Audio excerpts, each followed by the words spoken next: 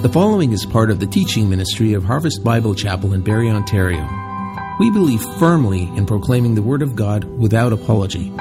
For more information about our church, visit our website at harvestbarrie.ca or email us at info@harvestbarrie.ca. We trust that this message will challenge and transform you.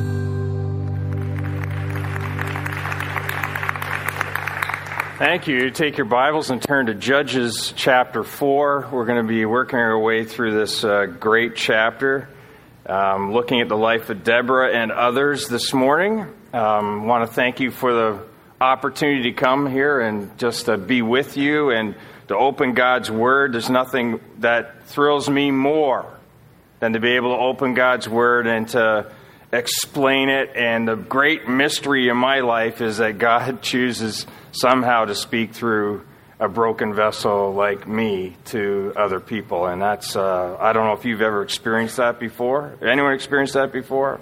Isn't that an amazing miracle? So let's pray for another miracle, okay? Let's bow for a word of prayer. Father, we just want to say thank you for what we have done already. We have just come running into this place this morning, anticipating you, expecting you, and declaring our absolute love and dependence on you. I trust you've heard our worship. You've heard our heart cry. We love you. We long for you.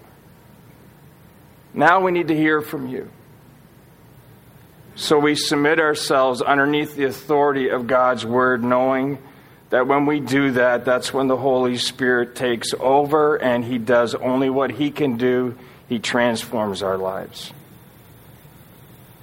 So we pray for another miracle today. We pray this in Jesus' name. Amen. Amen. Amen. All of us in this room, our lives, our hearts are full of desires. Some of them are clear to us. Some of them are not clear to us. Some of them are good desires. Perhaps you're even here today and you don't have all that great of a desire. But our hearts are full of desires. I know this is to be true because I've lived long enough to know that's about true of my life, and I've spoken to enough people to know that's true of their lives as well. We all have hearts that are full of desires. What I also know is true is this, that some of us, when we begin to experience and grow in our understanding of how much God loves us through Jesus Christ, this amazing truth that we in our sin have been saved by God's love and grace. When we really begin to experience that, we're growing in that experience and we're growing in our understanding of that. Something begins to happen in our hearts. There's a desire that grows larger and bigger than all other desires. And it's this, that somehow my life could be used to glorify God and to make a difference for Him. The more you understand and experience how much God loves you in Jesus Christ, your heart begins to burst with the opportunity to live your life and make a difference for Him.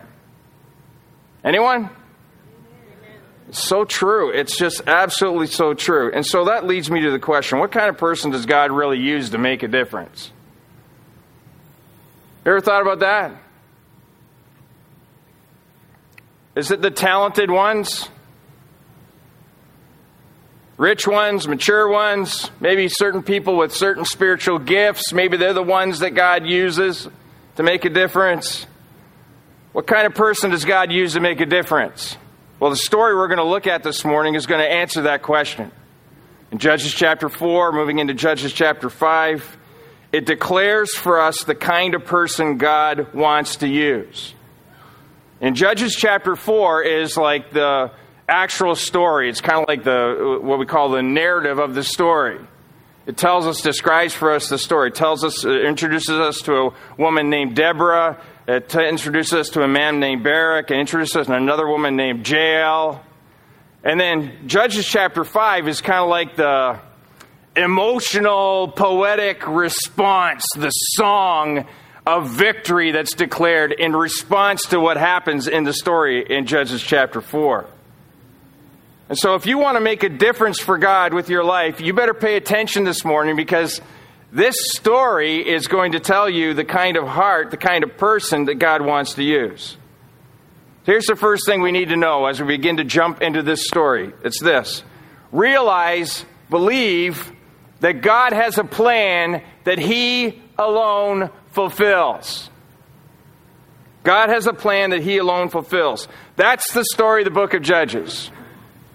If you're to read from chapter 1 right through to the end of the book of Judges, you would find a cycle, a repetition that takes place throughout this book.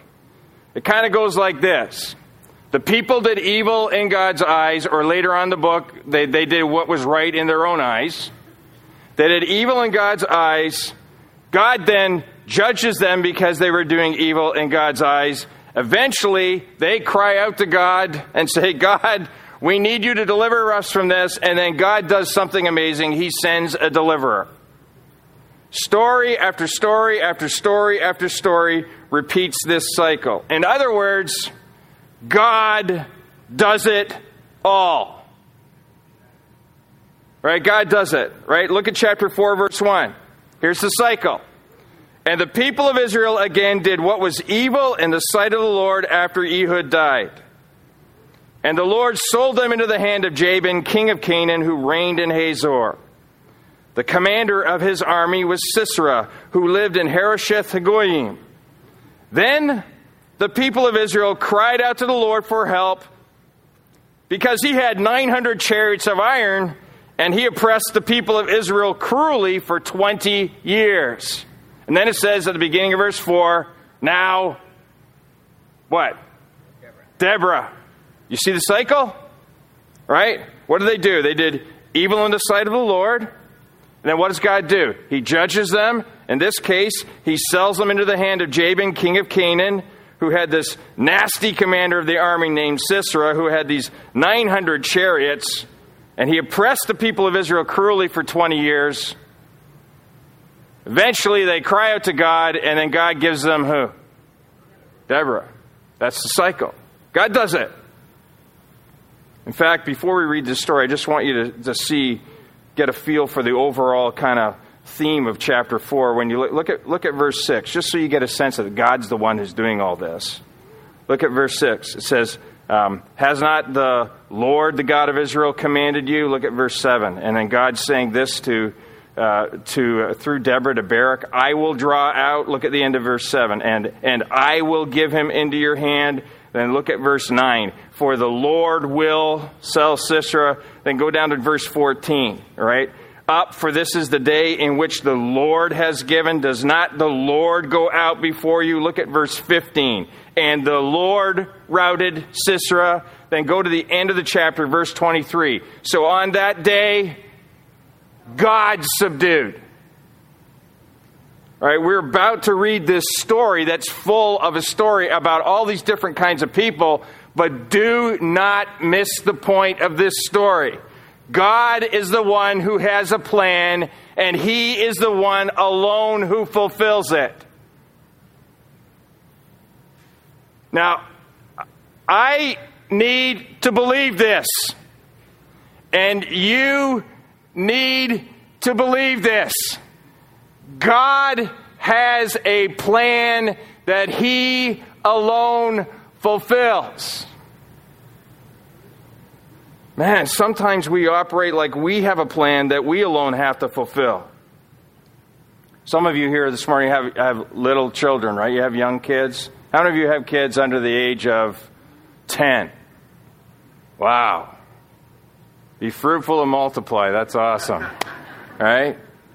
Right, you have a little kid. You know what it's like, right? You get up every day and your kids depend on you, don't they? They depend on you, right? Do they? They depend on you, and they want they want you to meet their needs, and it's really easy as a parent to kind of begin to live your life to think that the whole thing with my kids here is like this is my plan and I have to fulfill the plan. This is my plan and I have to fulfill the plan.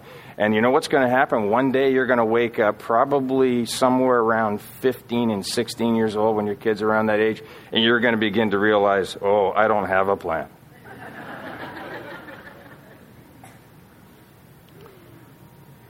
And it's really true. No matter how young our children are or how old our children are, they are in the hands of a God who has a plan that He alone fulfills.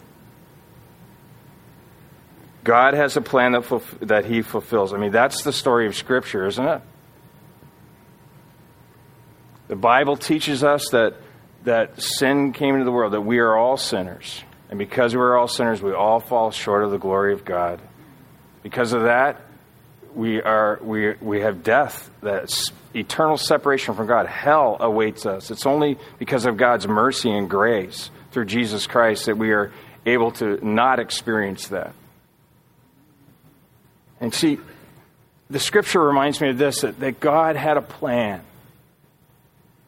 And His plan was for the Son of God to come to this earth and to take on human flesh and to live a perfect life, and then to go to the cross and to sacrifice for me and for you.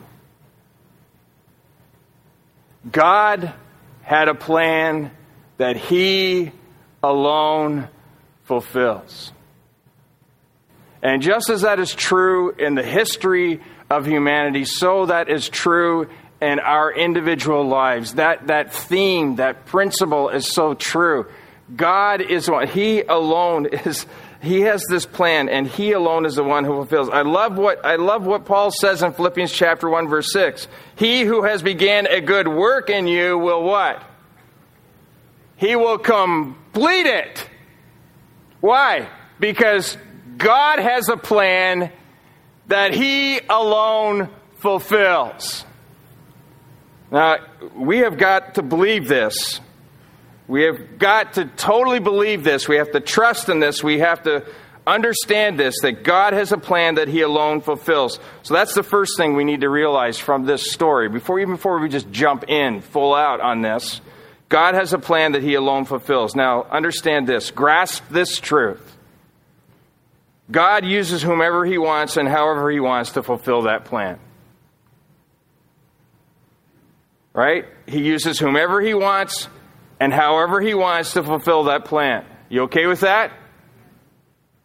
Okay, here's the story. Right? We'll look here in Judges chapter 4. We're going to begin here in verse 4. And the whole story, we're going to ask ourselves this question. Who is the deliverer in this story? Who is the one who delivers?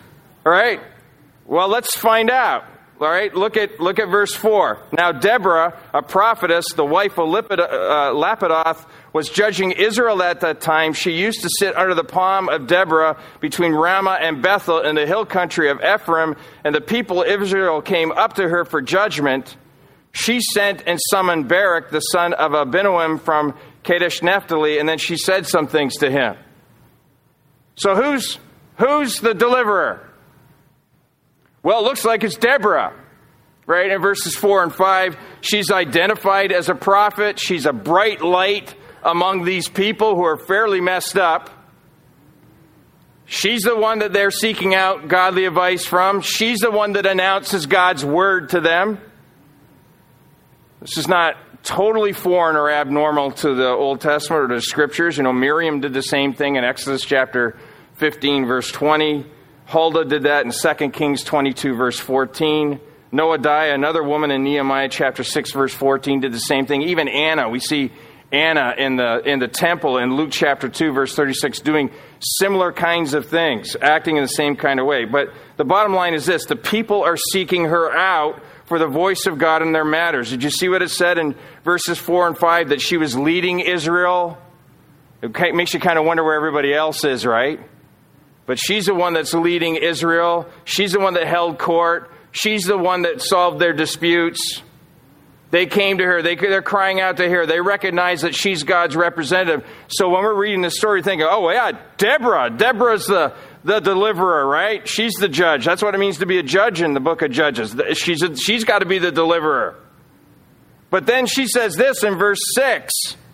She calls Barak out, the son of Abinoam. She says, has not the Lord, the God of Israel, commanded you?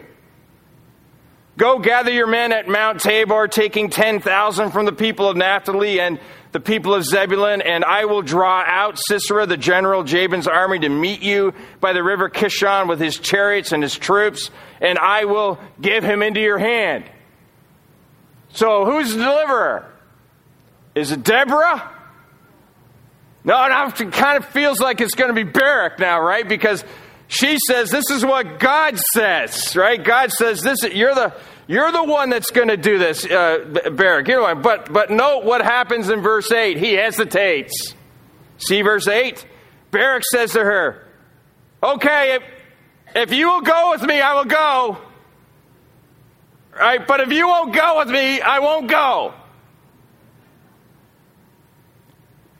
God's just told you. She just said, this is what God says. And he says, hold on a second. If you go, okay. But if you're not going to go, I'm not too good about that. In other words, I want to manipulate the results. Right? You're God's representative. I know God's blessing you. So I figure if you're there with me in battle, there's like no chance in the world we're going to lose. You're like my good luck charm. And so in verse 9, this is what she says to him in response. I will surely go with you. Nevertheless, the road on which you are going will not lead to your glory. For the Lord will sell Sisera into the hand of a woman. Then Deborah arose and went with Barak to Kadesh, and Barak called out Zebulun and Naphtali to Kadesh, and 10,000 men went up at his heels, and Deborah went up with him. So who's the deliverer? Well, at the beginning we think, well, it's probably going to be Deborah, and then Deborah says it's supposed to be Barak, and Barak hesitates, and then Deborah says, no, it's going to be a woman, so I guess maybe it's Deborah again, right? It's just not. See, God has a plan that he alone fulfills, and he uses whomever he wants, however he wants to fulfill his plan. And so we're introduced here in verses 11 and following to the deliverer. It's a woman named Jael. We actually were introduced in verse 11 to her husband.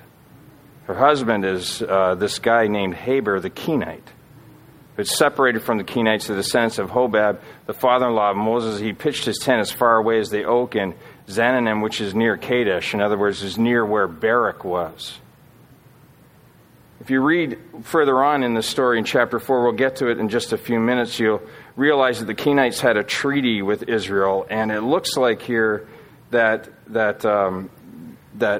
Heber is functioning kind of like a secret agent for the enemy.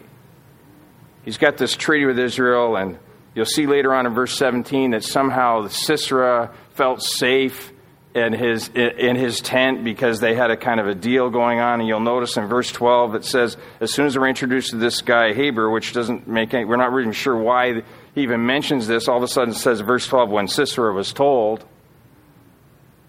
We have to kind of read in between the lines a little bit, but if you look at verse 17, okay, go down to chapter 4, verse 17, you'll see that Sisera, when he's fleeing for his life, he comes to Heber's tent because there was peace between Jabin, the king of Hazor, and the house of Heber the Kenite. He's kind of playing both sides here, right? And so here you have Heber the Kenite. He's probably a spy. He's probably a confidant with Sisera. And so he tells Sisera what's about to happen. And so the battle ensues in verse 12. When Sisera was told that Barak, the son of Abinoam, had gone up to Mount Tabor, Sisera called out all of his chariots, 900 chariots of iron. Now, these 900 chariots of iron were designed specifically so that you could chase people who were fleeing from you in battle. In other words, you see these 900 iron chariots coming towards you. I don't know what you're going to do, but I'm going to run. And so they were designed to be able to chase people, and the goal was as they chased people, they would take them over and kill them. Right? This is an intimidating kind of force. So you have these 900 chariots of iron, and all the men who were with them from Harosheth Hagoyim to the river Kishon. And then Deborah says in verse 14, "Up! For this is the day in which the Lord has given Sisera into your hand." Let's love that. 900 chariots of iron. And Deborah says, let's go! Let's get them! Now's the time, man! It says, let's go! And that's what they do. So Barak It says, does not the Lord go out before you? So Barak went down from Mount Tabor with 10,000 men following him, and the Lord routed Sisera and all his chariots and all his army before Barak by the edge of the sword. You're saying, wow, what happened? Well, if you flip over to chapter 5, look at chapter 5, verse 20. You say, what kind of turned the tables in this story? Well, here in this song that Deborah is writing, in chapter 5, verse 20, it tells us what happened. It says, from heaven the stars fought, from their courses they fought against Sisera. The torrent Kishon swept them away. The ancient torrent, the torrent Kishon, march on, my soul, with might. Then loud beat the horses' hoofs with the galloping of his steeds. What happened? Well, God did what only God can do. He sent a flash flood. And I don't know if you understand this, chariots of iron are pretty heavy. And if you send a flash flood, what happens to the chariots of iron? They sink, they get stuck. And the horses, you can see the picture here, the horses are trying madly to try to get the chariots out. There's no advancement, there's nothing happen. All of a sudden the tables get turned. Why? Why? Because God has a plan that He alone fulfills. This is what He does. He just sends this flash flood, and this amazing thing happens. And so it says here in this verse that Sisera got down from his chariot and he begins to flee away on foot. And Barak pursued the chariots and the army to Harosheth-Hagoyim, and all the army of Sisera fell by the edge of the sword. Not a man was left. Oh, yes. Well, actually, there was one man left. His name was Sisera. His name was Sisera. And this is where the story gets really interesting. We move from the battlefield, and now we move to the tent. It says in verse 17, but Sisera fled away on the foot to the tent of Jael, the wife of Heber the Kenite. For there was peace between Jabin, the king of Hazor, and the house of Heber the Kenite.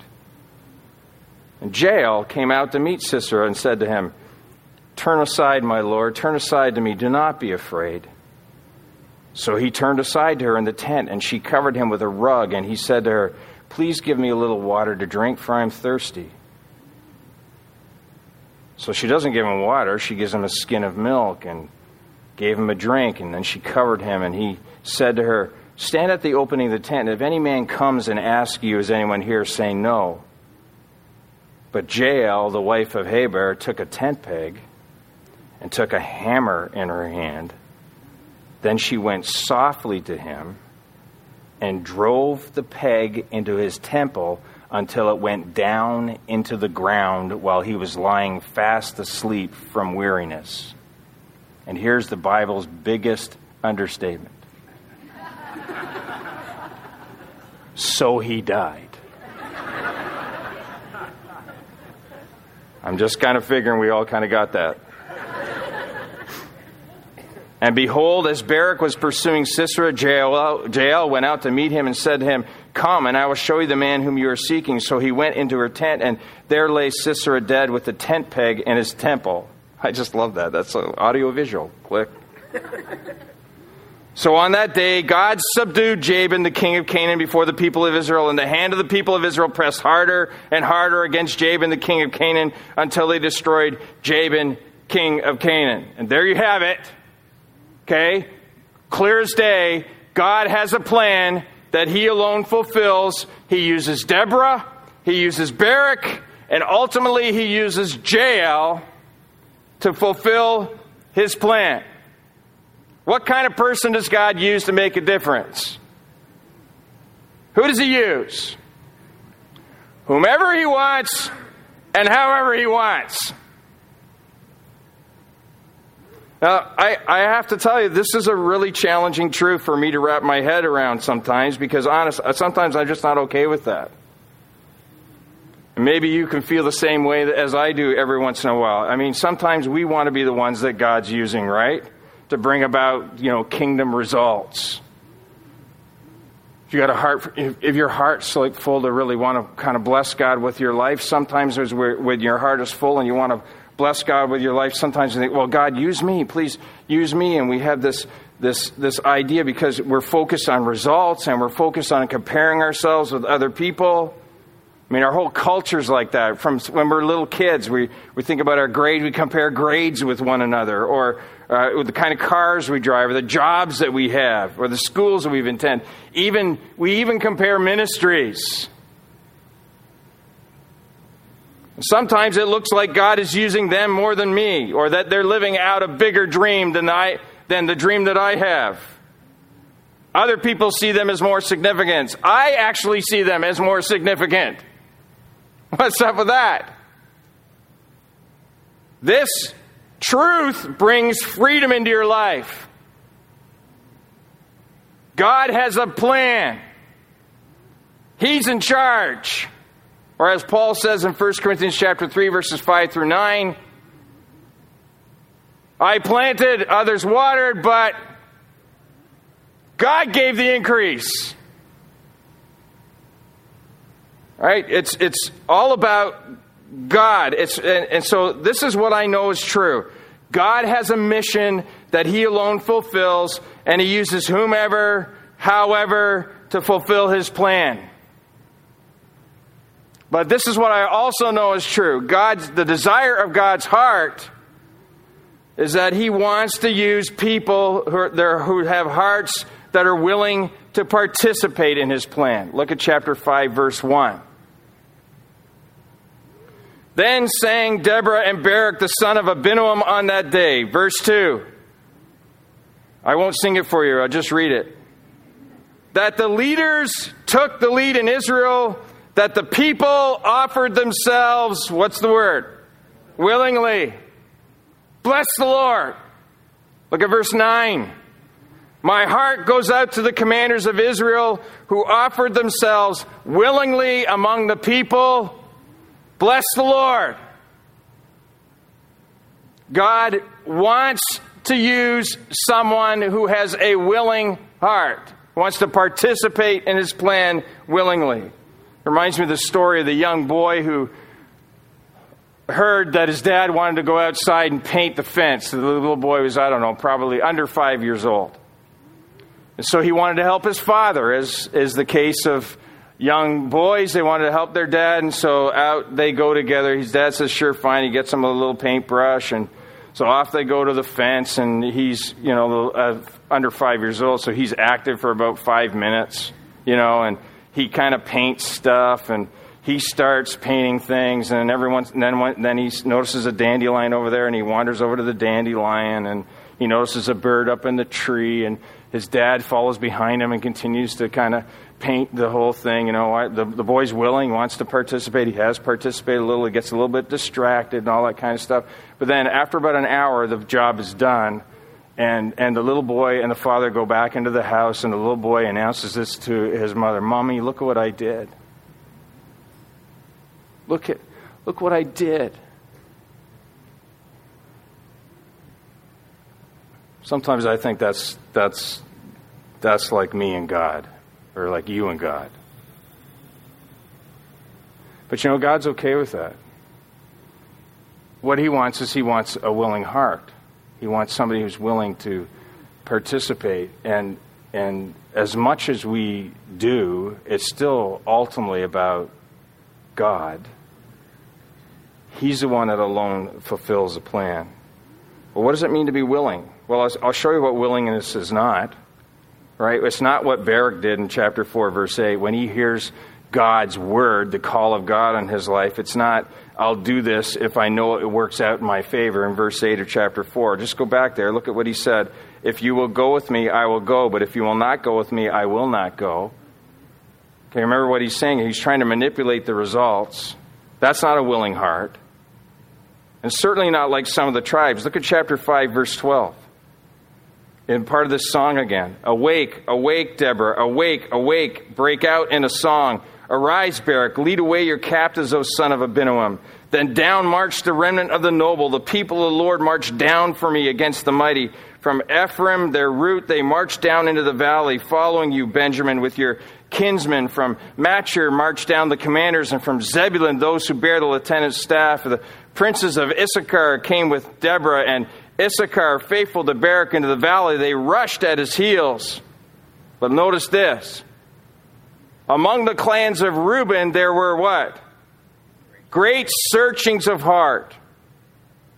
Why did you sit still among the sheepfolds to hear the whistling for the flocks? Among the clans of Reuben, there were great searchings of heart. Gilead stayed beyond the Jordan. And Dan, why did he stay with the ships? Asher sat still at the coast of the sea, staying by his landings. In other words, when the call came out to go and to fight for the Lord, because God said, this is the day, let's do this, we're ready. Some of the people stayed home. They stayed home. They weren't willing. Reuben said, let me think about it. Seriously, like I'm thinking this is a pretty urgent call. We're about to go into battle against the dude who's got 900 chariots of iron. We need your help. Let me think about it. That's what the tribe of Reuben did. That's what they said. Gilead, Dan, and Asher, maybe they were saying, well, you know what? I don't know. I don't know if I can get away. I don't know if I can get away from the boats. I mean, I got a lot of work to do on the boats. We got to repair the sails. We got to do some stuff like that. War doesn't fit into my schedule right now. I'm a little busy. That's not going to work with my schedule. Actually, it kind of sounds a little bit risky to me. That's not willingness. I'll tell you what willingness is. Look at verse 18. Right? The two tribes that really stepped up. Zebulun is a people who did what? They risked their lives to the death. Naphtali, too, on the heights of the field. That's what willingness is. It's what Naphtali and Zebulun did. It's a heart that says yes, followed by actions that say yes. It's a full-out engagement of heart, soul, mind, and strength in response to what God is calling you to do. That's the kind of heart that God wants to use. And all of us in this room, God has a plan. He has a call on our life. If you call yourself a follower of Jesus Christ, if you have given your life to Jesus in response to this amazing love that He has shown to you by dying on the cross, you have a call on your life. Call on your life is to follow Him. You have this amazing sense of purpose and calling. And even as Jesus left the Great Commission for all disciples, for us to make disciples. That's our calling. So if you're here this morning, you're a business owner. Right? The calling on your life is to make disciples with your business. To leverage your business for the kingdom of God. To work with your employees, to whatever it takes place, to leverage your kingdom, your business for the kingdom of God. If you're married here today, God has a specific call on your life. Ephesians chapter 5. You have a specific call on your life. The specific call on your life is to display this amazing love that Jesus Christ had for the church in your relationship with one another. That's how you make disciples through your marriage, right? You display this absolute amazing love that Christ has for the church. If you're a parent here, right, and you're a follower of Christ, you have this calling on your life to purposefully make disciples of your children. If you're a neighbor, you're called to love your neighbors, to live out that calling, to declare to them the gospel of Jesus Christ, not only display it, but actually talk to them about it, your own story of faith. That's what you do. You're here, you're part of Harvest. You have this calling in your life to make disciples, so you do this here. You interact with one another. You work with the leaders of the church. You discover what your spiritual gifts are. And you begin to serve. Why? Because you have this calling on your life. The willing heart says, I have been called by God. I am going to respond. I'm not going to think about this long. I'm not going to say this is too risky. I'm not going to stay home with the boats. I'm going to jump in. Why? Because God's called me. Some of you here this morning, I got to believe this to be true. Some of you here this morning, God is actually right now or going to call you into vocational ministry. You're going to get to do stuff like I do. What an absolute privilege. What an absolute responsibility. What an amazing calling. Are you willing? It feels too risky. Are you willing? And maybe for a very few of you, Jesus maybe even ask you at some point to lay down your life for Him.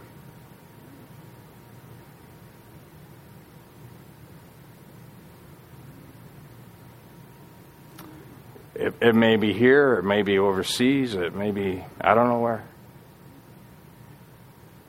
But are you willing? Are you willing? Is your response to all of that? I don't know. If it works out, I guess. If it works out in my favor, I guess I'll do it. Or let me think about it. Or I'm kind of busy. I'm kind of busy with that, with some other things. So it's not going to work with my goals and dreams for my life. That sounds kind of risky to me. Or is your response, no, I will. I know what Jesus Christ has done for me. So I am absolutely willing to risk my life to the death for Him.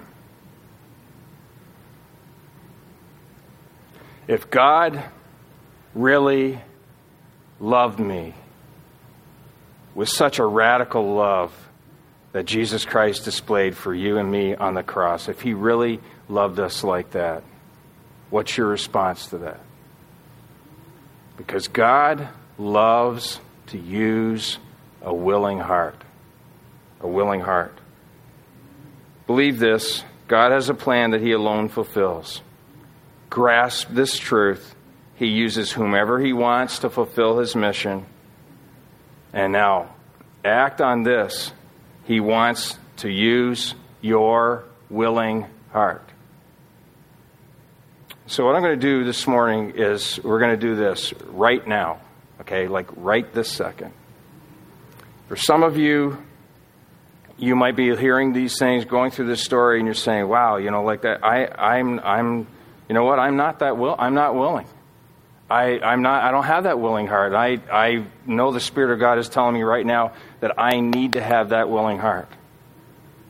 All right, and I'm going to ask you in just a minute, if that's you, I just want you to, as an act of submission to the Lord, just stand where you are, and you're going to stand where you are, and I'm going to pray for you, and I'm going to pray that God would give you just an amazing sense of love for Him so that you can act out in response to that. Or maybe some of you here this morning, maybe you just need to reaffirm. You need to reaffirm your willingness to God, that you have a willing heart, whatever He's calling you to. Maybe some of you know that God has been calling you to something, and you have been just saying, no, no, no, no, no, no. And God is saying to you right now, say yes. You stand up right where you are right now. We're going to pray. I'm going to pray for you. I'm going to pray that God would just give you the courage and the ability to just kind of follow through in your willingness. So if that's you, if you feel like you need to do it, just stand right where you are right now. Let's just stand right where you are right now.